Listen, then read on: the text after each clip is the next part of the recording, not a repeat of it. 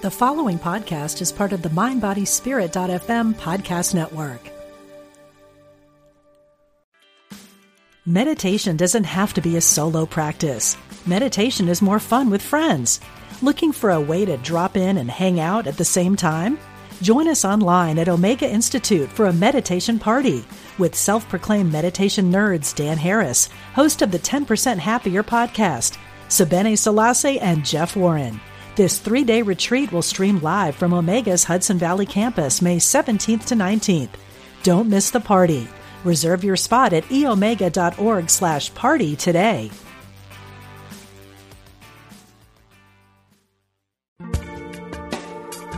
Thanks for joining us. This is Unity Online Radio, the voice of an awakening world.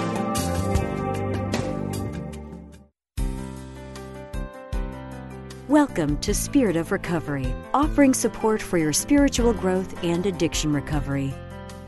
Here's Reverend Lonnie Vanderslice and Reverend Dan Beckett. Welcome to Spirit of Recovery on Unity Online Radio. We're glad you're with us today. I am Reverend Lonnie Vanderslice. And I'm Reverend Dan Beckett.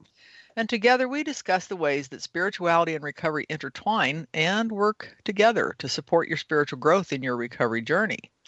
If you're listening live, you're welcome to join our discussion with your comments and questions. You can call us right now at 816-251-3555. Again, that number is 816-251-3555. We'd love to hear from you.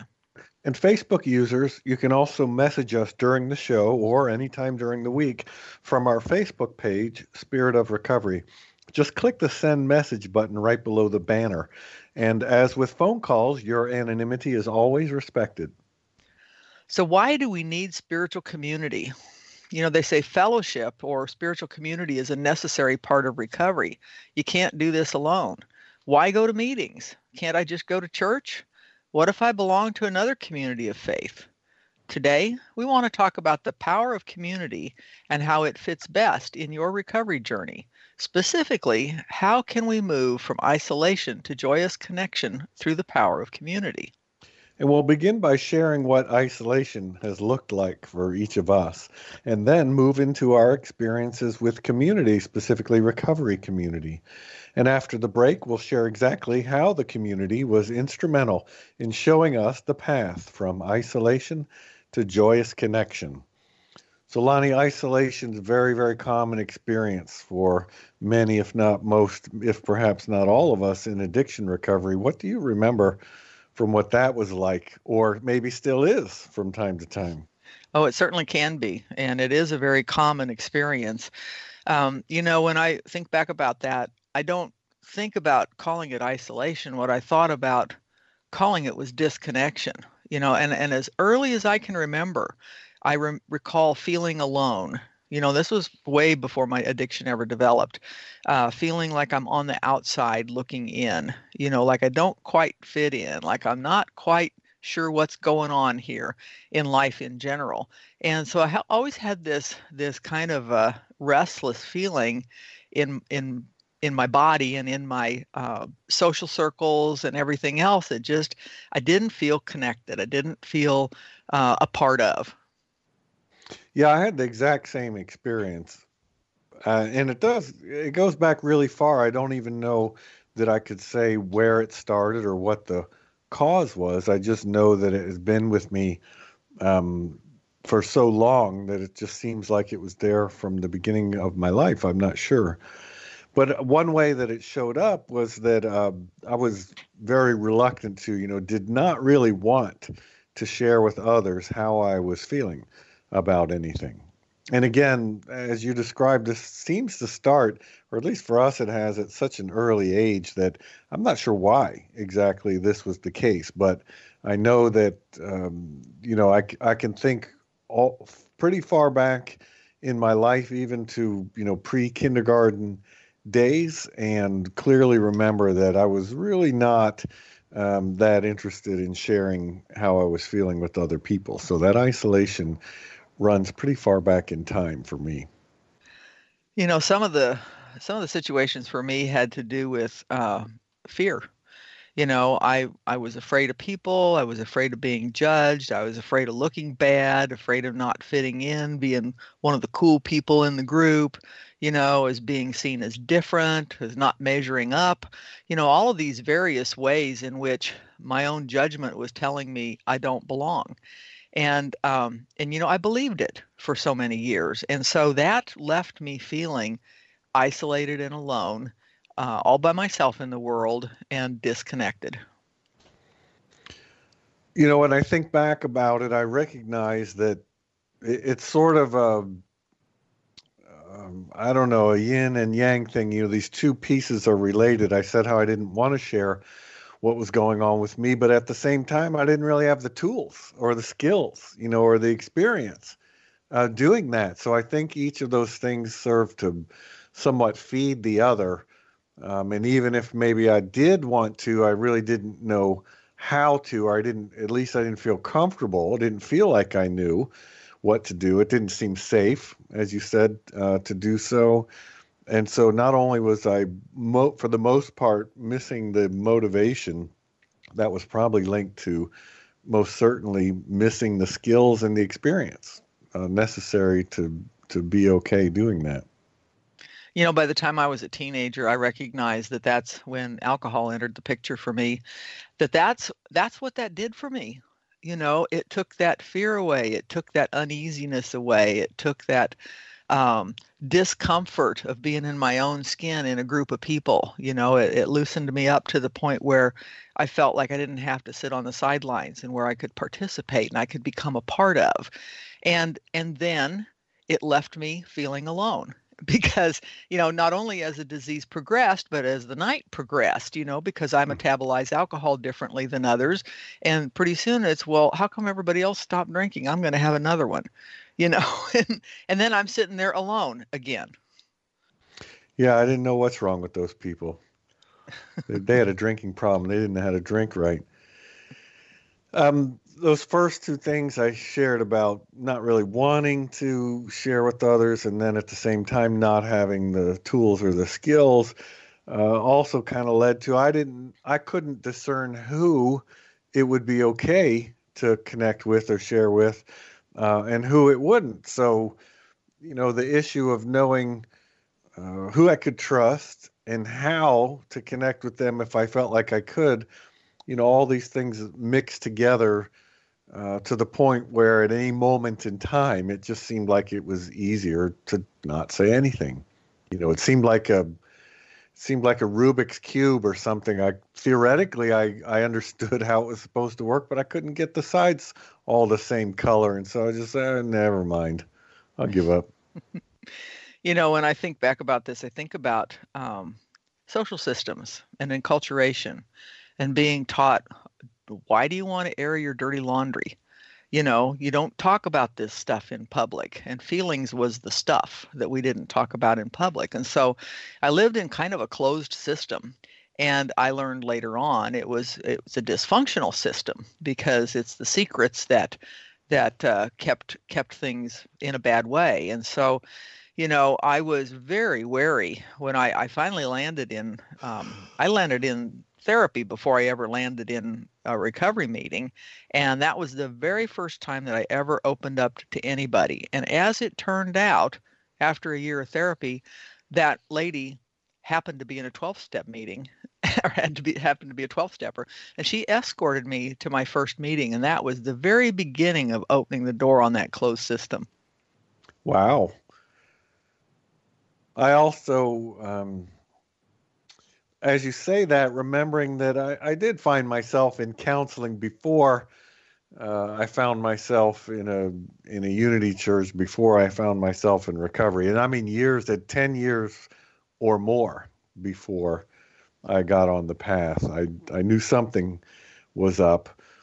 Another thing I remember is that, because of my lack of skills and then therefore lack of experience in connecting with people, I didn't even recognize the downside of being isolated. It was kind of all that I ever really knew. And it took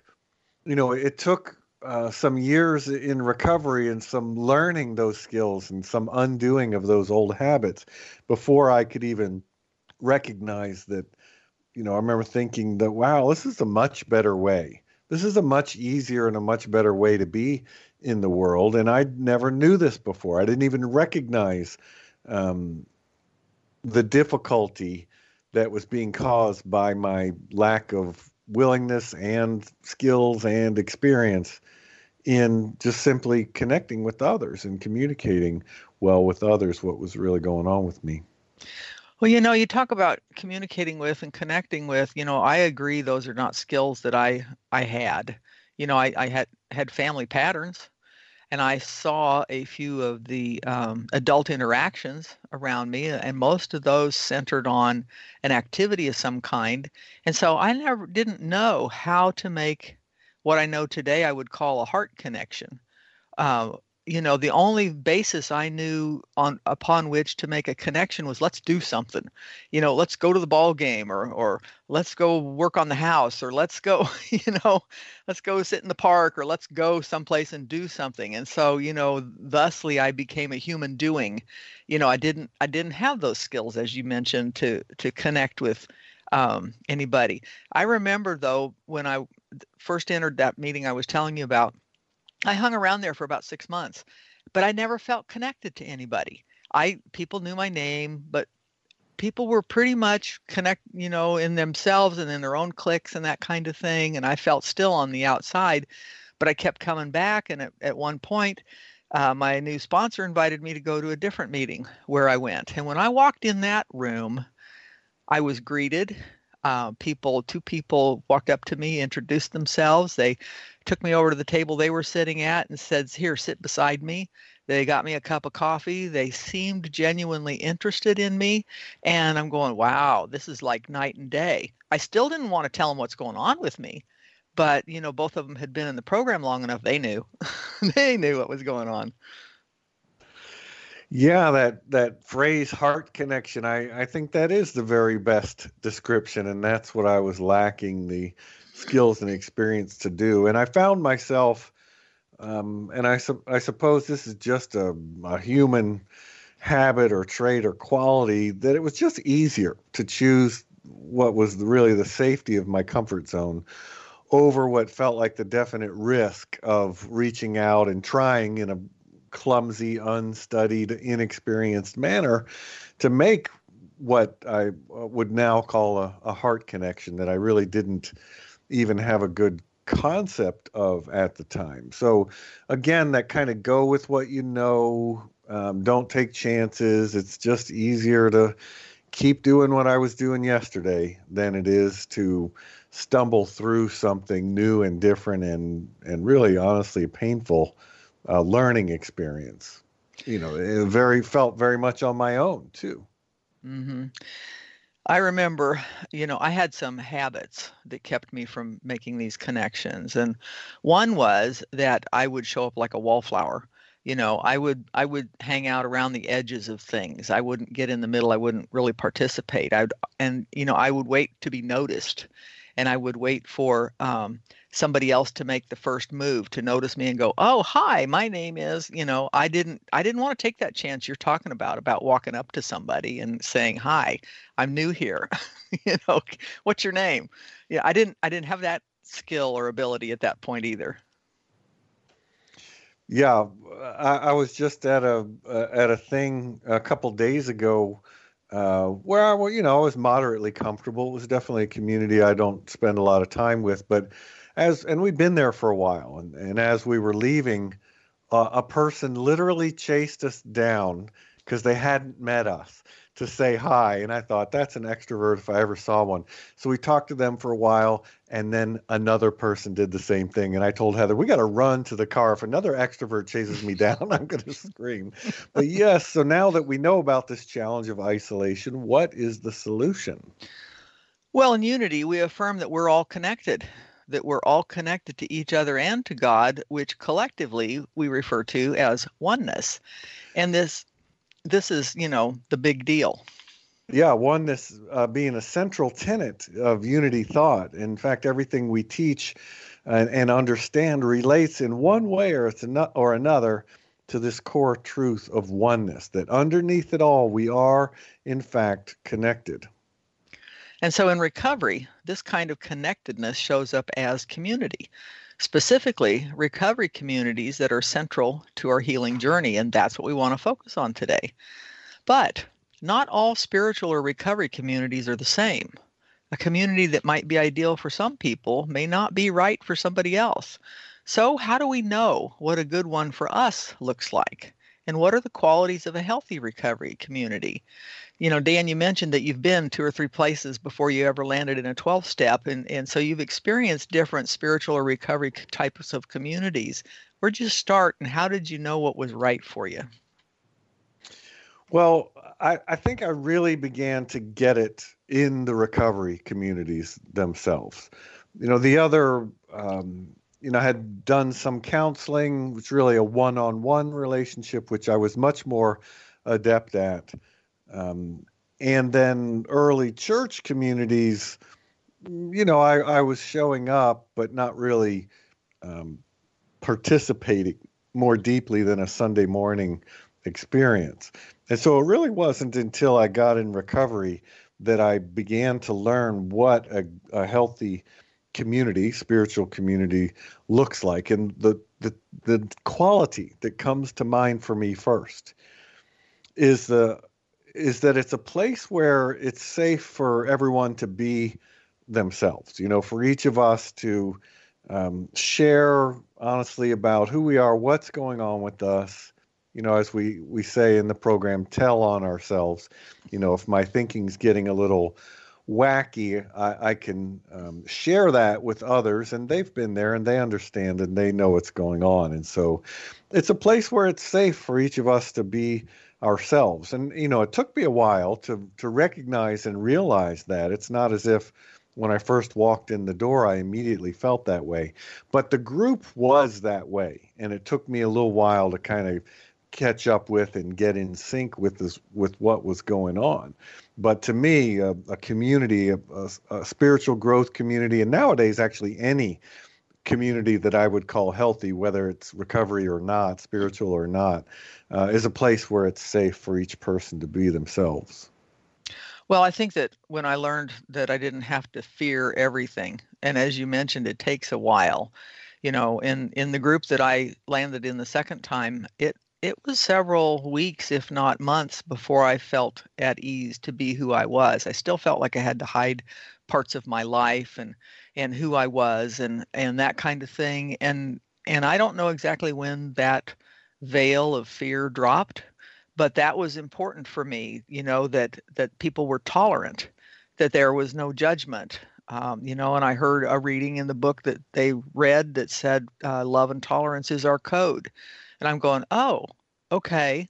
So, what does that look like? That's what that looks like.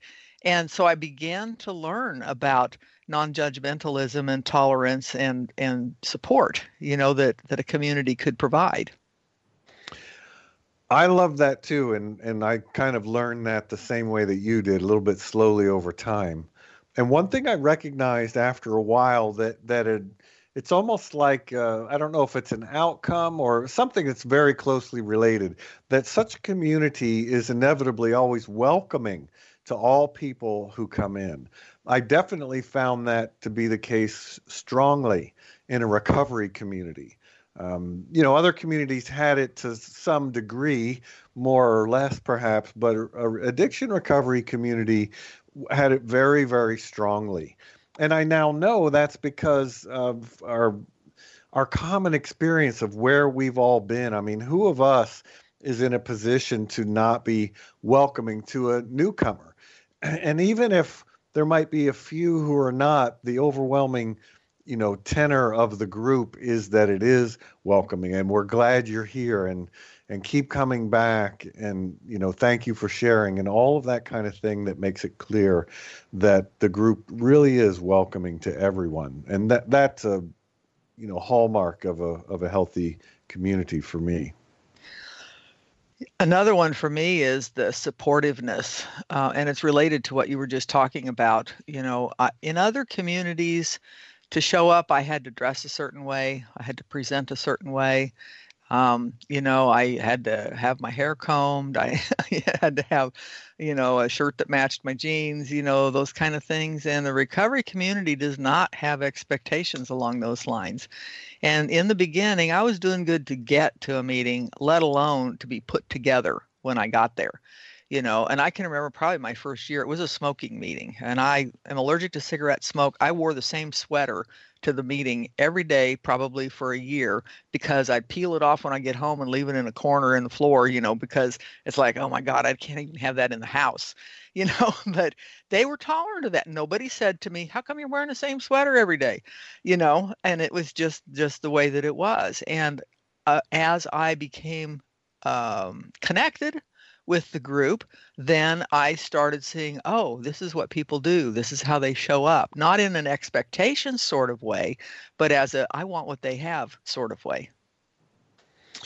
We had that same coat. It was called the bar jacket. It was the jacket you wore to the bar that's just like you said, smoke-filled room. Hang it outside the back door. Don't touch it until you go to the next smoke-filled room. I love what you said about everyone being welcome, and it doesn't really matter what you're wearing.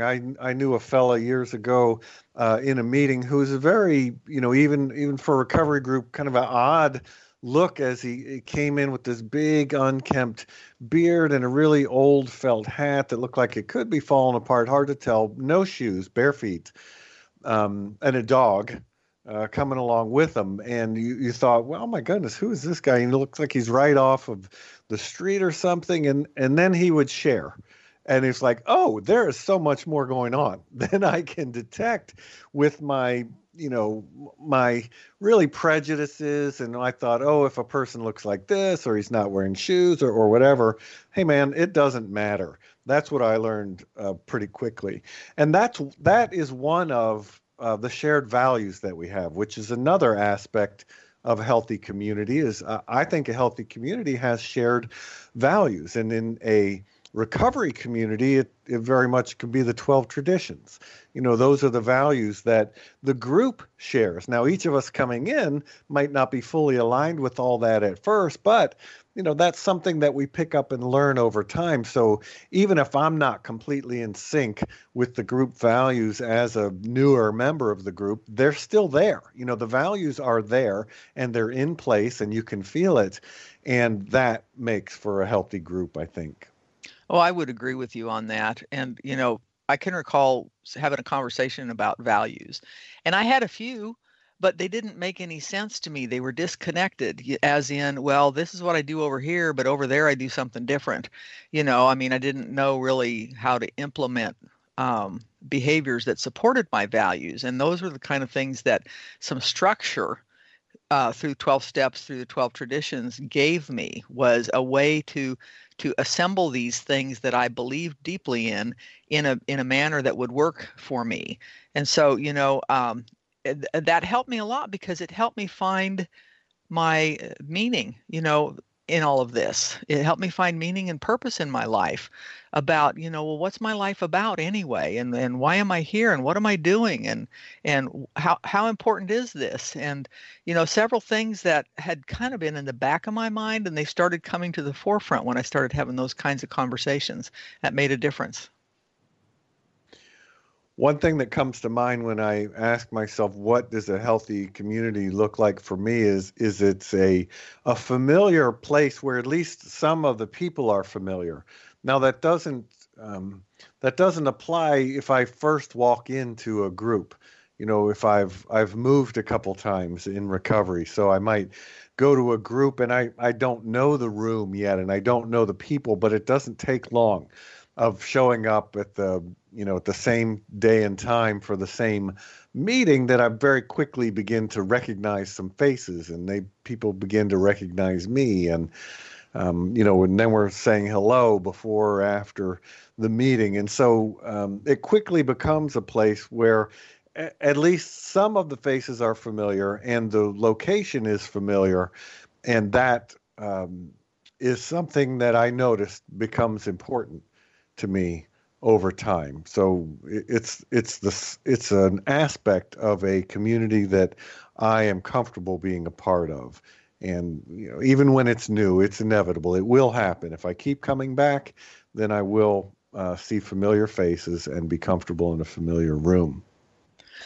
One of the things that adds to that for me is that when I walk into a room I've been in several times, I know I can trust that the people in that room will tell me the truth. I'm not going to hear platitudes. I'm not going to hear all these, oh, you look good today, and stuff like that are superficial types of things. Some people have a genuine interest. And if I say that I'm doing okay and they can see that I'm not, they say, yeah, tell me another one. What's going on with you? And they call me on stuff, and I count on that because sometimes I can still delude myself into thinking that I'm okay when I'm not okay. And, when I get into a community like that has been there, done that, they can see it, they can spot it, they know it. And that is an essential part of community for me. Yeah. And as you say that, I recognize that sometimes I might be the one who is seeing somebody whose words are not matching what I'm detecting. And I might say, how are you doing? It seems like you're having a hard time. What's really going on? Just like I might be the one that someone's saying that too. And isn't that a beautiful part of community, is that, we're on any given day, any of us might be, more or less in a position to offer experience, strength, and hope, or maybe I need to receive more experience, strength, and hope on that day, and it's okay. Or it might change from the beginning to the end of the meeting. Who knows? I also like a group where I can depend on that people will be there when I need them. And even in bad weather, I remember sometimes you go to a meeting with just a few people, but someone is there no matter what. Well, hold that thought and we'll be right back. Stay with us.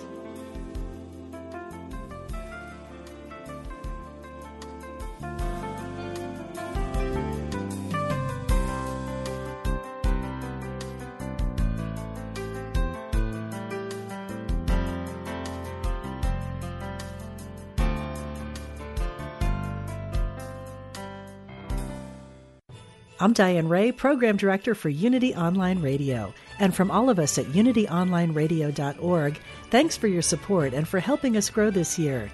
We wish you a joyous holiday season.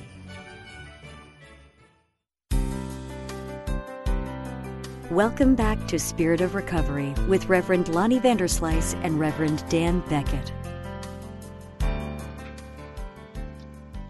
Welcome back to Spirit of Recovery. We're glad you're with us today. And if you're just joining us, my name is Reverend Lonnie Vanderslice, and I'm here with Reverend Dan Beckett. We will resume our discussion in a moment, but first we want to let you know that the phone lines are open. So if you have a question or a comment to share, please give us a call at 816-251-3555. Again, that number is 816-251-3555. Prior to the break, we were discussing two things. First of all, isolation. What it looked like and felt like for each of us, that so common experience that so many of us have coming into addiction recovery, and also community. What does a healthy community look and feel like? So, Lonnie, now that we know about this challenge of isolation and that the solution is somehow contained in community, how exactly does community lead us to what we're calling today joyous connection, a life of joyous connection? Well, I think for me, I don't know the exact mechanisms, but I know what I did. And one of the things that for me was significantly important was showing up every day. I did the 90 meetings in 90 days when I was early in recovery to make a daily connection and to forge those bonds, to see who's in the rooms instead of when I, later on was only going once here, once there, whatever. Due to job and other kinds of things, I started feeling disconnected. But it's kind of like showing up at the dinner table. Somebody gets to look you in the eye and make a connection and go, how are you? How are things going? What's up with you? And that was instrumental for me, was this daily connection in the same community. I also don't know that I really get the mechanism or how it works in the big picture. What I've noticed is that it seems to be one of those situations where, as we say, the whole is greater than the sum of the parts. I kind of know what the parts are, but I'm not sure exactly how they all come together to make this whole experience that really is so much greater than the sum of each little thing. But one of the aspects of it, one of the quote little things, is contained in that saying that we hear a lot: keep coming back, keep coming back. And we talked before about how a healthy community is welcoming. And, underneath the welcoming, there's a real compassion that the group has as a whole, or each group member, for a newcomer, or maybe a person who's not new to the program but is new in town, maybe new at that meeting. And it shows up in that welcome to that invitation to keep coming back. We're glad you're here. Keep being a part of what we're doing. Your presence here matters to this group. Keep coming back. That's one of the parts that somehow adds up to this wonderful and transformational experience of community. I think that you mentioned a very important value there, that of compassion and kindness. When we were out there, that was probably not something that we practiced very much of, being so self-centered and, self-focused and intent on the next whatever was coming our way. But even when I had multiple experiences early in recovery where I had opportunities to disconnect. I had bankruptcy and cancer and death of my parents and loss of jobs and loss of spouse and on and on and on. All these different things where the easy thing for me to do would to be go into isolation and shame and hide. And because I had this connection and community, that didn't happen. They would say, "How you doing today?" I'd say, you get to the end of your rope, you tie a knot in it and hold on. Come back tomorrow. Or why don't you come back tonight at 6? We've got a 6 o'clock and an 8 o'clock. I'd be going to a noon meeting. And the genuine compassion that and kindness that people showed was, if you will, the hook that kept me showing up, because that was not something at that point that I was getting anywhere else in my life. And it was important in my healing, I believe, through that part of my journey. Absolutely. And what I'm remembering, or a way of thinking of it, or maybe even describing it, that is meaningful to me, is asking, how is it that participation in a community, or these aspects of a community, elements of a community that we're talking about, how has that helped me with that isolation that we talked about before, that so many of us have had, and not being not knowing how to connect or who to connect with, or even what that might be like? Well, one way that it's helped me is by slowly getting to know other people who are like me. Even as we said, we might not look alike or sound alike. You might not think that we have a strong connection, but like the shipwreck survivors, that the literature talks about, we really do have a strong connection that's present underneath anything superficial related to appearance or age or, station in life, occupation, whatever it might be. So slowly getting to know people who are like me, other shipwreck survivors, so to speak, is one way that being part of a community has helped create connection for me. And I first got involved in service work through this, an invitation to become a part of. And, I was moaning about being not feeling a part of, and my sponsor said to me, you'll be a part of when you decide to act like you're a part of. And, oh, okay. So, she made some suggestions about, where I could help and how I could help without overcommitting myself, whether it was pouring coffee, leading one meeting, signing up for the potluck and then showing up, just little things. But that led into an expression of this compassion and kindness when somebody was ill and in the hospital. When somebody needed a ride, when somebody was having trouble with their kids or whatever, when somebody needed something, I go, oh, I know how that feels, perhaps I can help. And I think that, that service is mixed in there with that instead of being a goal in itself. Oh, look at all the service I'm doing, that it became a way to express those values. I agree so much with that, and have had a similar experience where, and this applies, I think, both to recovery communities and the church community, maybe in a similar manner. But it's a place to step up in service to others. In a 12-step community, it may have started with making coffee or, straightening the chairs to make sure the room is laid out ahead of the meeting. And then after some time, that can turn into chairing a meeting. I remember doing that early on. And then eventually, I even stood for a board position within my home group. I love how the leadership of the group rotates, because when I got there, I thought those were the bosses. Those were the ones that knew more than everybody. And it was always strange to me to see, the person who was the group chair 1 month, half a year later, just sitting on the couch in the back, just like everybody else.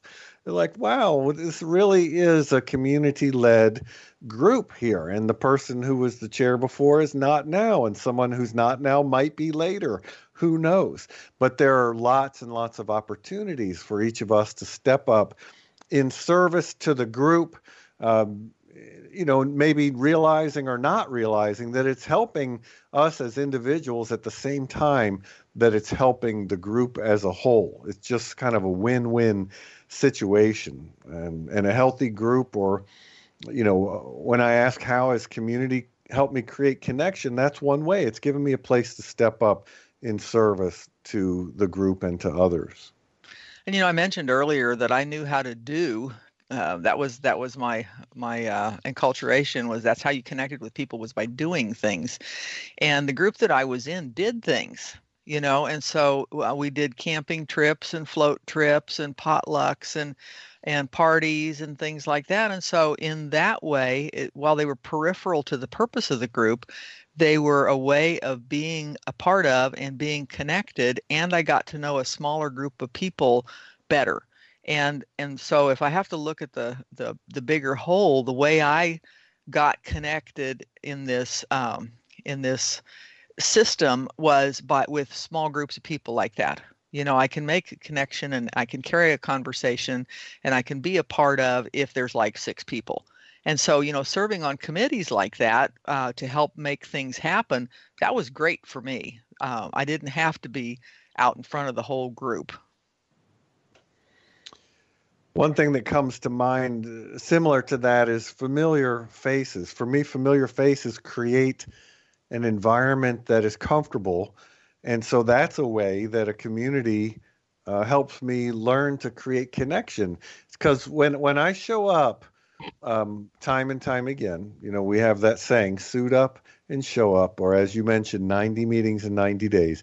As we show up often enough to really feel like a part of the group, or even just a meeting. Some places have so many meetings that the 8 p.m. meeting has a different vibe and feel and familiar faces than the 6 p.m. meeting. So even if I'm just showing up once a week at a particular meeting, it's still a community unto itself, and seeing familiar faces and being a familiar face, at the same time helps create an environment that for me is very comfortable. And a comfortable environment is a place where I can learn to forge connections with others, to learn that heart connection that we talked about before.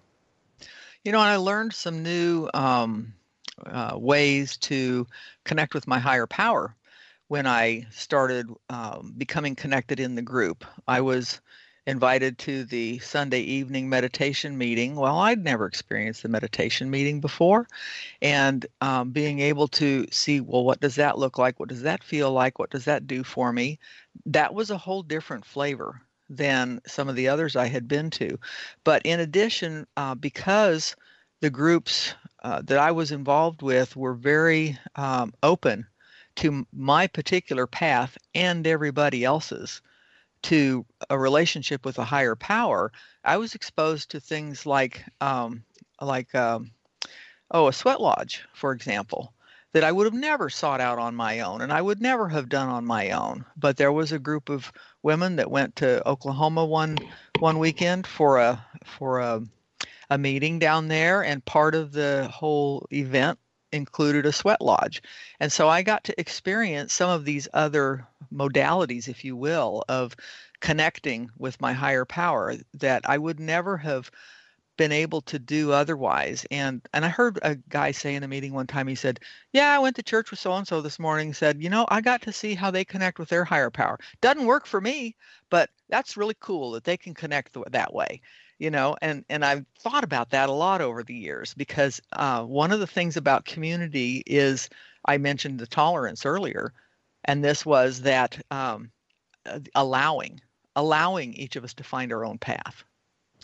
Yeah, I've heard that voiced as, allowing each of us to have the dignity of our own process, whatever that might be, however different it might be than someone else's process.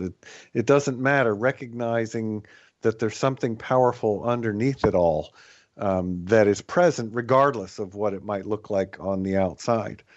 Another way that comes to mind that communities help me make connections is that just like familiar faces creating a comfortable environment, familiar stories create a comfortable environment. I mean, I can go to a meeting I've never been to, and although I haven't seen those faces or that room, I have experienced some of, if not many of those stories or those situations. And so I remember, even in my first year, this was most striking, that someone could be sharing who was decades older than me, grew up in a completely different environment, different gender, almost like nothing in common, but they'd be telling a story and I'd be thinking, I know exactly what you're talking about. I felt exactly the same way, across all of those more, outer or circumstantial aspects of each of us, there was a connection with these familiar stories. And so familiar stories help to create an environment that for me is comfortable, and that supports in me connection. I mean, I suppose it's part of safety. I don't know if we've said it, but feeling safe is critical to making connections. And that's yet another way that makes me feel safe and comfortable enough to reach out. And what you're mentioning there kind of relates to this shared experience. While we're talking, when we hear somebody tell their story, we're often relating to their shared experience of the past. Yeah, I've been there. I did that. I thought that. I felt that. But, when we have current shared experiences, that also helps me feel connected. And things I'm thinking about are the weekly celebration meeting for whoever's celebrating a year or 2 or 5 or 10 or 30 or whatever years of continuous sobriety, that I get to go there and celebrate with everybody else. Or when the group that I'm a part of has their 50th anniversary, or their of the group, or when there's in Kansas City, there's this thing called the Sunflower Roundup in February, and it is a big deal. There's several hundred people that attend that, and we go as a group. And so we have that shared experience in the present and in the now in recovery that provides opportunities for connections and bonding. And that's been significant in my recovery.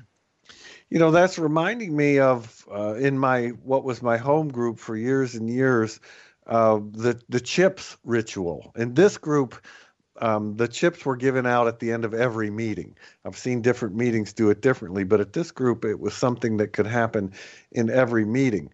And so, the chair might say, who would like to give out the chips today? Or, Joe, would you please come up and give out the chips today? And Joe or Jane or whoever would go up, and they would go through kind of a familiar a list, start with the white chip and you'd hear a similar description. Anyone would like to join our way of life? Here's a white chip. Would you like to live the way we do one day at a time, et cetera? And then 30 days, 60 days.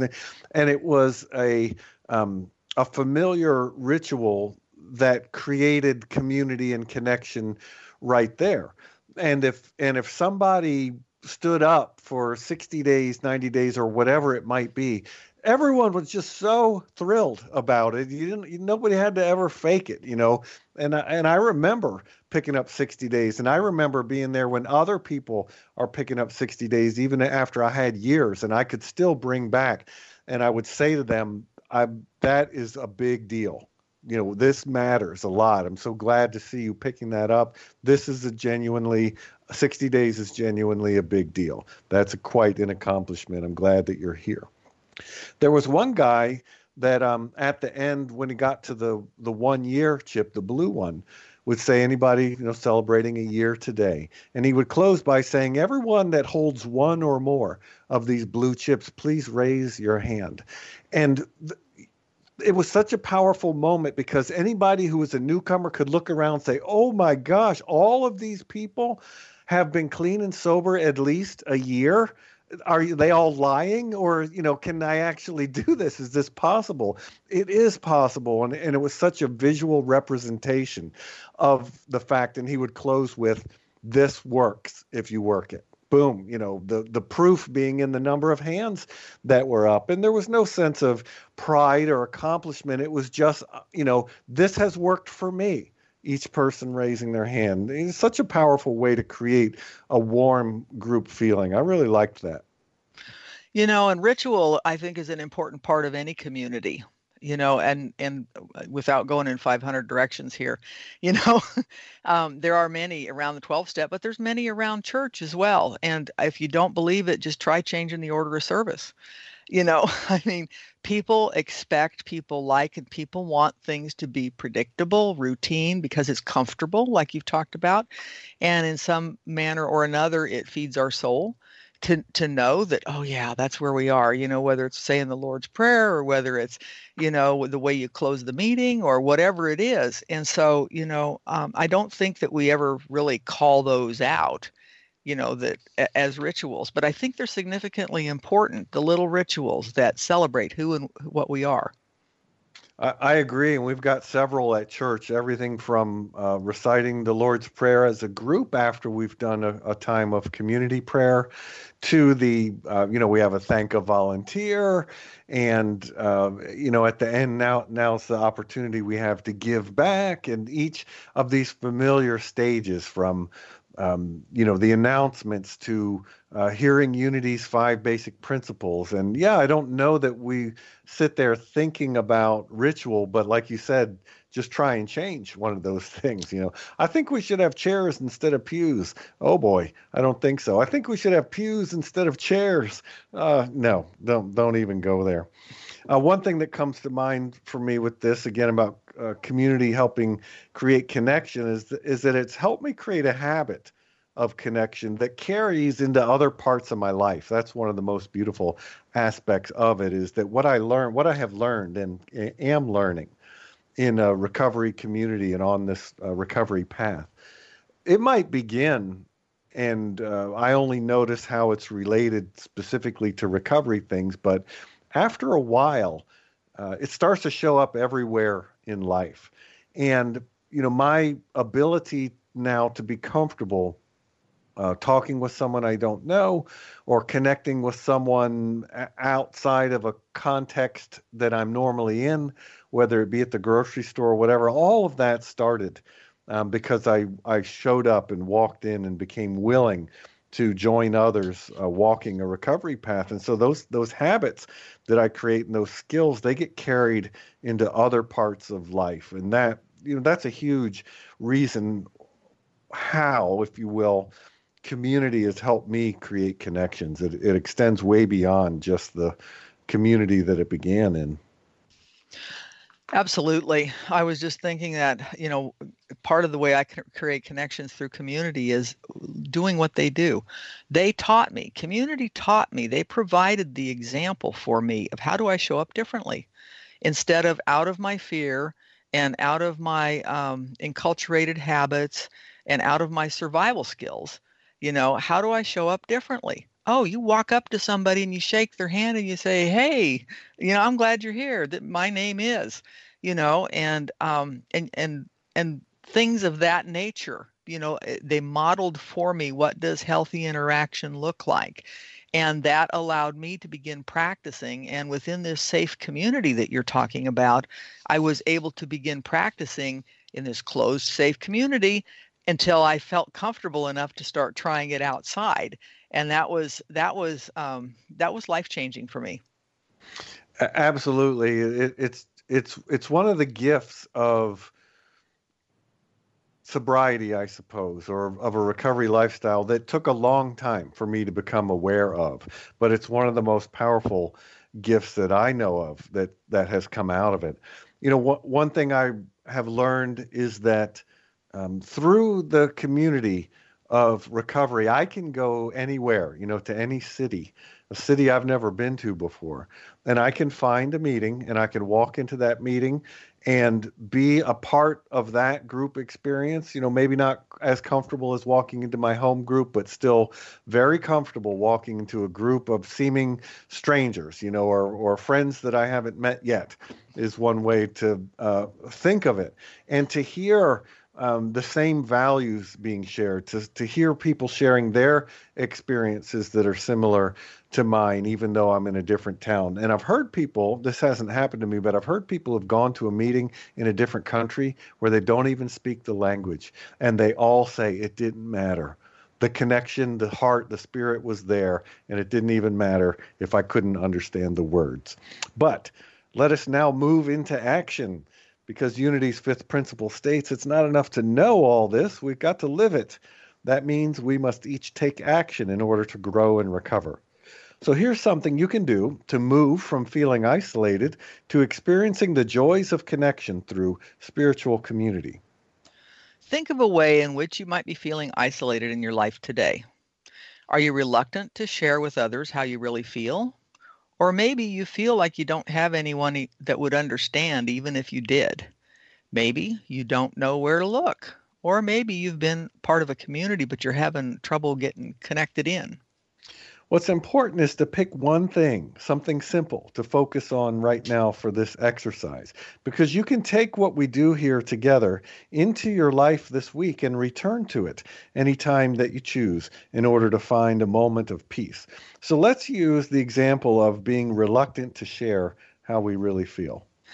Use a statement of power, or what we refer to in Unity as a denial, to deny any power to the fear of sharing yourself authentically.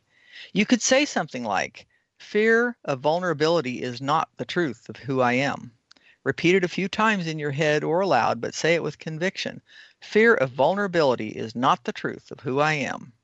And follow that up immediately with a bold and positive affirmation of a new experience. So you could say, I connect with others in faith and confidence. I know that I matter in the world. And then take a few quiet moments just to relax and take it easy. There's no need to struggle. Just give thanks for your new experience in the world and move on with your day.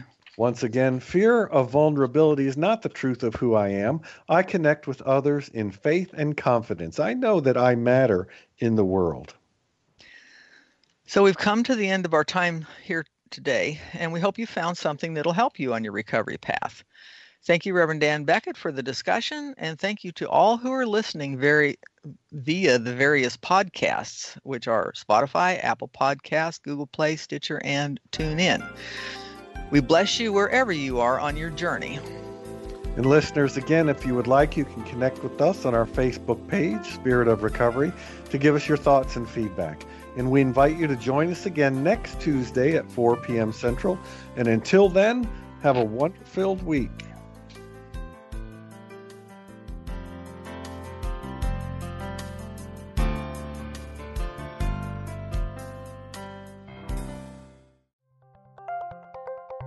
Thank you for listening to Unity Online Radio, the voice of an awakening world.